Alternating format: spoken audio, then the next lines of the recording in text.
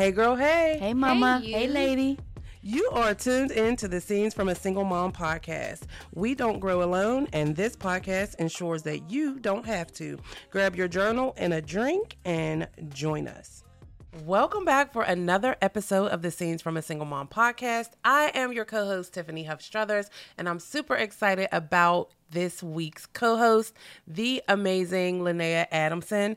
If you've been here for a while, you know that I believe we do the best at introducing ourselves. So Linnea, please tell the people who you are beyond the bio. Oh. And don't be modest.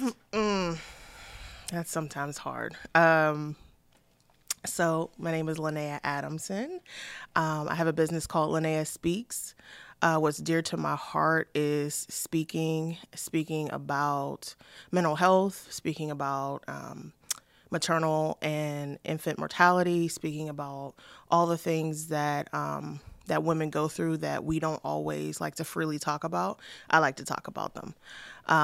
So I have a master's in social work, I have a master's in public health, and I'm also a certified doula. So I kind of have my hands in a lot of areas regarding maternal health.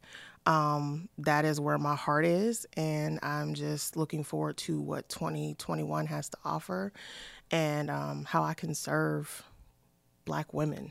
That's really what's dear to my heart. So Amen. thank you. And Linnea serves Black women as an author of Scenes from a Single Mom, Volume 2, which came out in 2019. Mm-hmm. And her story is called I'm a Mother Too.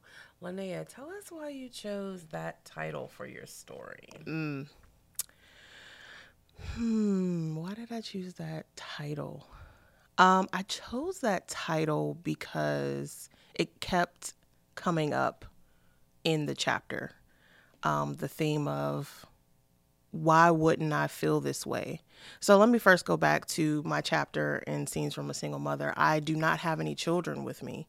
I have experienced miscarriages, and I would say there were 3, and the second one I actually had to birth my child at 18 weeks pregnant. And so I think that sometimes we talk about people or moms who are pregnant and miscarry as if they never were mothers. We don't celebrate them. And I wanted to kind of change the narrative regarding that, because as soon as I saw the double lines on the pregnancy test, I went into mother mode. Like, I prayed for my baby. I talked to my baby. You automatically have, or some people, I had symptoms right away. I always knew that I was pregnant because I would become dizzy. I would change immediately. And so at that moment, I became a mother. And so even though I don't have my children to raise, I still feel that those are my children. And I also believe that my children are just in heaven. I don't have them. God is taking care of them. But it doesn't alleviate the fact that I was pregnant and that those are my babies. And so I just wanted to change the narrative. And that's kind of where the title I'm a Mother Too came from, because I wanted to acknowledge me and acknowledge those women as well. I'm so grateful. I was really grateful for being able to go through the process of writing and sharing your story when you did and the way you did. And I want to shift the conversation a little bit, because you are, I would say, a maternal health expert. And in my experience in our community, miscarriage was not something that was talked about a lot. Stillborn babies was not something that was talked about a lot. And I'll be honest, up until very recently for me, I didn't even realize that infertility was a challenge for Black women, because when I was growing up, there were more people trying not to get pregnant, right, or more people trying to figure out what to do when they did become pregnant. Yeah. And, hopefully this isn't triggering for anybody, but I know some people who were relieved to have a miscarriage, right? Yeah. And so now on the other side of it, in my more mature years, learning that it's not as easy for everyone to become a mother, right? And there are challenges associated with it. So I want to talk a little bit about those challenges, because you're right, you are a mother too, and you shouldn't be excluded from the title mother. But I think it goes back to our upbringing and the way we collectively think about pregnancy and motherhood, and ultimately in many cases take it for granted. Yeah, you mentioned so many things that are running through my mind. When we talk about just some of us growing up in the Black community, we were worried about not getting pregnant. Teen pregnancy, I know where I'm from, that was, occurring. So I'm looking around and it's like, oh my gosh, like, that person's pregnant. What are they going to do? And then as you get older, as a Black woman, in your 20s, it's like, oh, when are you going to find that man? When are you going to get married? And then the next step is, where are those babies? And even if you're not married, when are you going to have some babies? Are the questions that you have. And we never really think about those women that are having issues getting pregnant. And then also at 36 years old, just turned 37. Lord help me. You just had a birthday too? Quite the blessing. Yes, I'm 40 plus 1. Yes. So now I just now had the conversation with my mother about freezing eggs. Wow. That's not even something that ever entered my mind or occurred to me to do in my late 20s, not being married, and saying, you know what, these are when my eggs are optimal. I should freeze them in case I want to have babies later on in my life. And now I'm later on in my life. No one ever asked me about that. Mm-hmm. No one ever assumes, and going a little bit deeper, thinking that we're, as Black girls or Black young women, that we're fast and that we're just very fertile. That is the assumption. And so to look at us and say, like, no, I'm having trouble. I don't have trouble. As soon as a man touched me, I'm pregnant. But I don't have trouble getting pregnant. I have trouble staying pregnant. We don't think about those aspects because we always see it from a different lens of, it's so easy for Black women to have all these babies. But what about the other the other women that's not? And I feel like they're getting lost. I feel like they don't have a voice, and that is kind of also what I wanted to do as well, for those women to not feel ashamed. It's not their fault. There's nothing that they did wrong, and it's okay. Let's have a conversation about infertility, right, miscarriage, stillbirth. Let's have a conversation about it without the shame being attached to it. And so I know this is a loaded question. But what are some of the reasons that, in your work or in your experience, that women either struggle to get pregnant or stay pregnant? That we might be able to do something about. Mm-hmm. I think some women have irregular periods. Menstrual cycles are not regular. So it's hard for them to get pregnant based on that. Some women, their weight is high, and they might be in like the morbid obesity range. But if you're 150 pounds, they probably say you're obese. But those things do take a toll on your fertility, and then also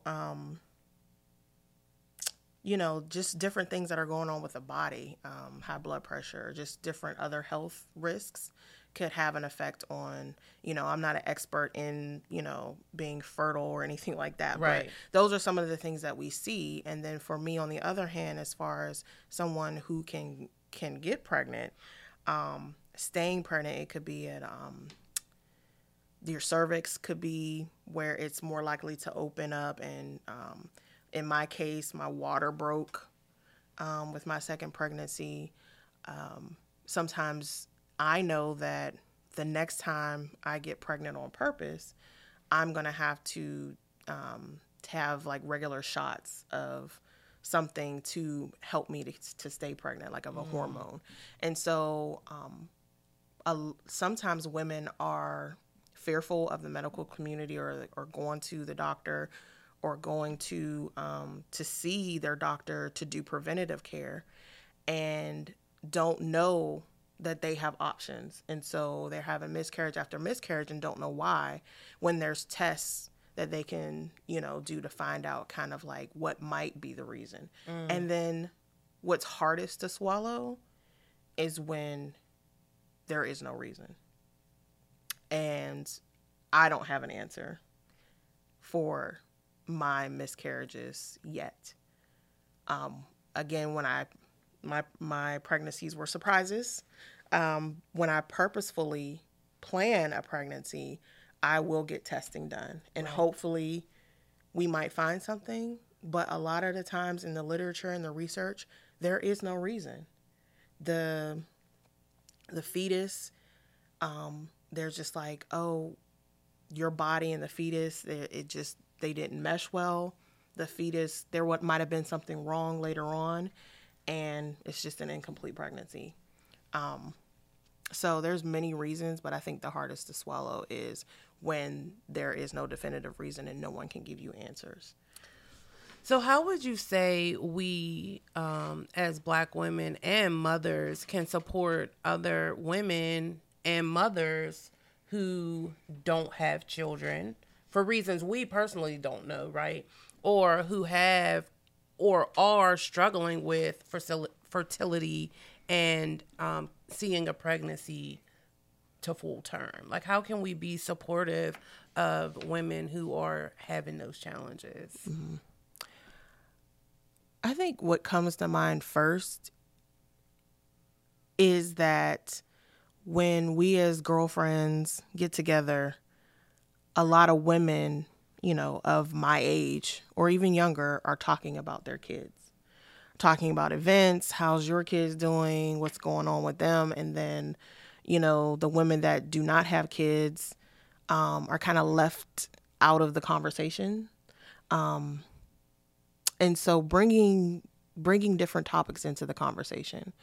And then also like, how are things going? Would you like to have children? Like what's going on there? And kind of like for the women that are single or for the women that don't have children, kind of broadening the topics of conversation when people get together. And then for those closer relationships, like those one-on-one conversations, I think just asking the question, like, how are things going? Would you like to have children? Have you gone to the doctor about it? Like just having the conversation. I think it's always the key. What I hear you saying though is to really reimagine the conversation, and that starts with the question you're asking. So as opposed to why don't you have kids, or when you going to have a baby, or fill in the blank. Those questions can be intrusive and hurtful for someone who is either potentially pregnant and just hasn't said anything because a miscarriage is still an option, or somebody who's trying and just hasn't gotten pregnant. So I definitely like that you gave those other ways to ask the question that wouldn't be, offensive to someone who's struggling. Yeah, like, are you interested in having a baby? Are you interested in having a family? Like, how are you feeling, just in this moment? I think opens up the door for someone to share, like, well, yeah, I have been pregnant before, or, I would like to have children and a family, and it's just been harder than I expected, etc. But what about when it's the flip side? So when you're with your girlfriends and they know you've had miscarriages, or they know you've been trying, and you don't want them to be like, oh, don't talk about the babies because Nay is here, or don't say that, because you don't want it to be awkward, but you do want to be respectful of people's feelings. Like, what should we as your sisters and your girlfriends be mindful of in those situations? You know, and I'm asking because I don't think we have these kind of conversations. And too often, because we're unaware, we're insensitive. Mm-hmm. And it leads to, you know, situations and entanglements and difficult conversations that could potentially be avoided. Yeah. And I think it's important because, you know, you and I both have the experience that we didn't have these conversations, you know, and that's why I knew your story was so important to tell, because it was fresh perspective for me. And I knew it would be fresh perspective for other people. And also that there would be so many moms who could relate. Right. And it's hard to know. You don't know what you don't know. Right? Like, how many of your friends or even family members didn't know your experience until after the book came out? You know, it was hard. It was really hard. I'm not the most private person, but I'm a pretty private person. I don't just air everything out on social media. So friends and family that are not close to me may have known about like one pregnancy loss, but not 3. And so I think that was the big, like, people didn't know that. But back to your first question of just, what do you say, you know, to someone? And I think that we have to be comfortable with being uncomfortable, and that it doesn't have to be an uncomfortable conversation. Just have the conversation, open up the door. And maybe if it's fresh for me, having the conversation before the group, you know, more intimately. Yeah, to say like, hey, like, how are you feeling? You know, I know a lot of us are going to get together later to go out to eat. Like, are there certain things that we shouldn't talk about? Just ask. Right. You know what I mean? Ask that person, like, how are they feeling in this moment? And then if it's not as fresh for some, you know, later on, depending on, because we're all different. Right. Depending on that person, they may be like, you know what, I'm fine. You know, just this particular thing is a trigger for me, but this isn't. Talking about it isn't a trigger, but seeing pictures of babies or watching certain things on television, those are triggers for me. And so just asking that particular person what their triggers are and what kind of, you know, makes them sad or upset, I think is the key. But it's when we don't ask, when we don't say anything, and we act like the elephant is not in the room, we act like we're just not even going to broach the subject or talk about it. I think that's when it gets hurtful and awkward and uncomfortable. Yes. Yeah. So really being intentional about creating a safe space for all of our friends, you know, or family. Like, even in the midst of it, like, hey, like, are you okay? Right. Or, let's go to the bathroom together, and then check in with that person. Like, hey, how are you feeling? And I think that's with anything, you know, we're all going through a lot of things. And Absolutely. I think, you know, just checking in with people is just a good, you know, habit. Yeah, I agree. I just, you know, I feel like this is such a taboo topic that even common sense when it comes to it is not so common. Yeah. And I want to break that.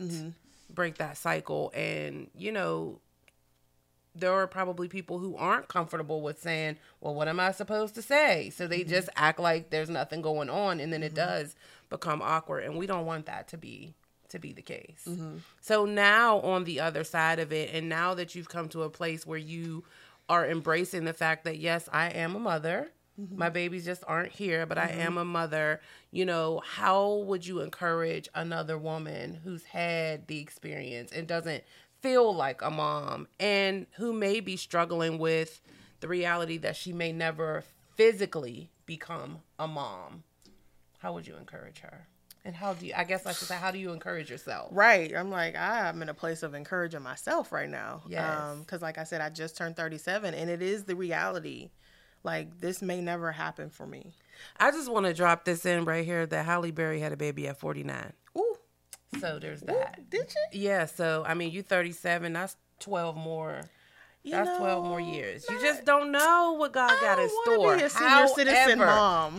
Listen, God's timing is always perfect. But again, how are you encouraging yourself with the possibility that you may not birth and raise a child? Yes. And see, this is why we have the tissues here. We was doing so good. Because I know Tiffany. So, at this point in my life, my pregnancies, now we're going deep, came out of, I believe, occurred because I was rushing the process. And I was rushing God's timing. And that is how that happened, because I was in situations and situationships that I should have never been in.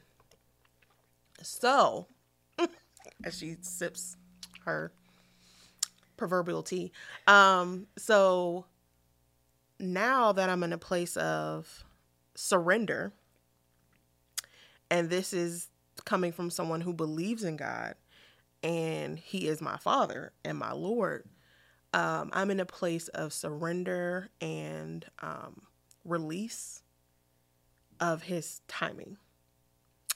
And so a week before I turned 37, I had a hard time, because I wasn't, and this is just me being like, if you don't know anything about me, I just keep it real, because I feel like not enough people do. And that's just how I am. But I feel like I had a hard time, because I had to admit to myself, like, yes, I desire to be content in all things and surrender all, but it hurts to see other people in relationships and see other people getting married and see other people having children or whatever that their desire was, because it is a desire of my heart. Yes. And so it was a hard pill to swallow, like, Linnea, you're turning 37 and these things are not present. But guess what? Feel your feelings, feel the emotions, but you are still going to wait on God. And that is kind of what encourages me. What encourages me and myself is saying, Lord, you got it, because I don't want it if it's not you. Right. I've been, you know what I mean? I've hurt myself. Baby. I don't want to live that life no more. It hurts. You know what I mean? I hurt myself. And so I think encouraging myself to know that God is sovereign. He has my best interest in mind. He loves me, and it is in His timing. And I just believe that. Having that core belief, I think, is what encourages me. And I think to encourage somebody else, get what you need to get to be mentally healthy and to not feel depression and not, just fall into that rut of whatever happened to you. Or if you're not able to, get pregnant or have a baby, or you're not in the place that you are, like, I'm a proponent. I'm a person who's like, go get therapy. Go talk to someone. If you need a therapist, if you need a psychologist, if you need a psychiatrist, if you need a coach, you need a health coach, if you need to go to the doctor and get you some medication, do whatever you need to do to help yourself. Yes. And if that is telling a friend, I am sad that I am not a mother yet. I am sad that I'm not in a relationship. And then just releasing that. Allow yourself to feel that, but don't stay there. Yes. That's just the real of the situation, because I'm not, I desire to be content, but there are still things that are my heart's desire. And so you just have to I put it in God's hands. I agree 100%. And knowing that you have to do what you know is doing your part, right? So take care of yourself in the interim. Get up and get dressed and show up as your best self, and do the things that you know might contribute to whatever God has in store for you down the line, right? And be optimistic, and don't let what hasn't happened consume you. Right? It's possible until it's not possible. And I believe that it's not possible anymore once you leave this earth. So it's possible as long as you're here, whatever it is for you, Right. whether it's having a baby or getting married or whatever else it is that your heart desires. Yes. I wholeheartedly believe it's possible until it's not possible. So, And I think also controlling the things that you can control. yes. It's not in my control right now that I'm not in a relationship and that I'm not pregnant or I don't have my children. Those things are not in my control. So I can't focus on those things. So what I can focus on is following up on what you were saying is what I can do is when the time comes, I can lose some weight. I can get healthy. Right. You know what I mean? And so those are the things that I'm kind of working on now is, okay, when the time comes, when my man comes, I'll be ready. right. Yes. So, you know what I mean? Like, we don't have to waste no time. You know what I mean? My body will be in the place that it needs to be in order to do my part Yes. in having a healthy pregnancy. If, because that does help. Making sure I'm taking my vitamins, making Yes. sure I'm getting, my folic acid. Those are important things that you need to do if you are in a pregnancy, or you're that age of having a baby. And then also working on my finances, working on my budget, being in a place that I need to be in. If I desire to be married, how can I work on myself to be my best self? Focusing on that takes the focus off of the things that I don't have. Right. Is focusing on what can I do in this moment and how can I propel forward to be my best self. Yes. When all these other things are added. That's when right. all these other things come. That's right. Well, I'm so grateful that we had the opportunity to have this conversation and that I'm even more grateful that you were willing to share your story because I know that I needed it. I know you needed to get it out, but I also know there are so many other women who needed to know that they aren't alone, that they are mothers, and that, it's still possible.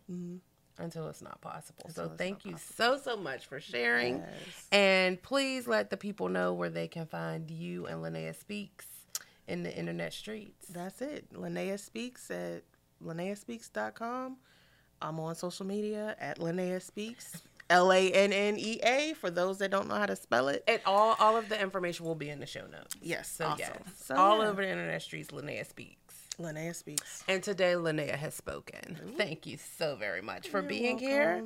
And we always end with this truth. We don't grow alone, and this podcast ensures you don't have to. So please share it with someone else so that she does not have to grow alone either. And we will see you next week.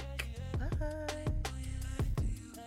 Thank you again for tuning in to this week's episode of the Scenes from a Single Mom podcast. If you were blessed by this episode, please take a moment or two and leave us a review, because when you do, you create an opportunity for another mom to find us and get the tips, tools, and tea that we share here as you grow through on your motherhood journey. And if you're not already, be sure to head over to Facebook and Instagram and follow us at When She Thrives so that you are aware of all the greatness that is going on with When She Thrives out here in these streets. And last but certainly not least, grab your copies of Scenes from a Single Mom, volumes 1 and 2, and of course 3 and 4 are coming soon. Thank you again for listening, and we will chat with you next week.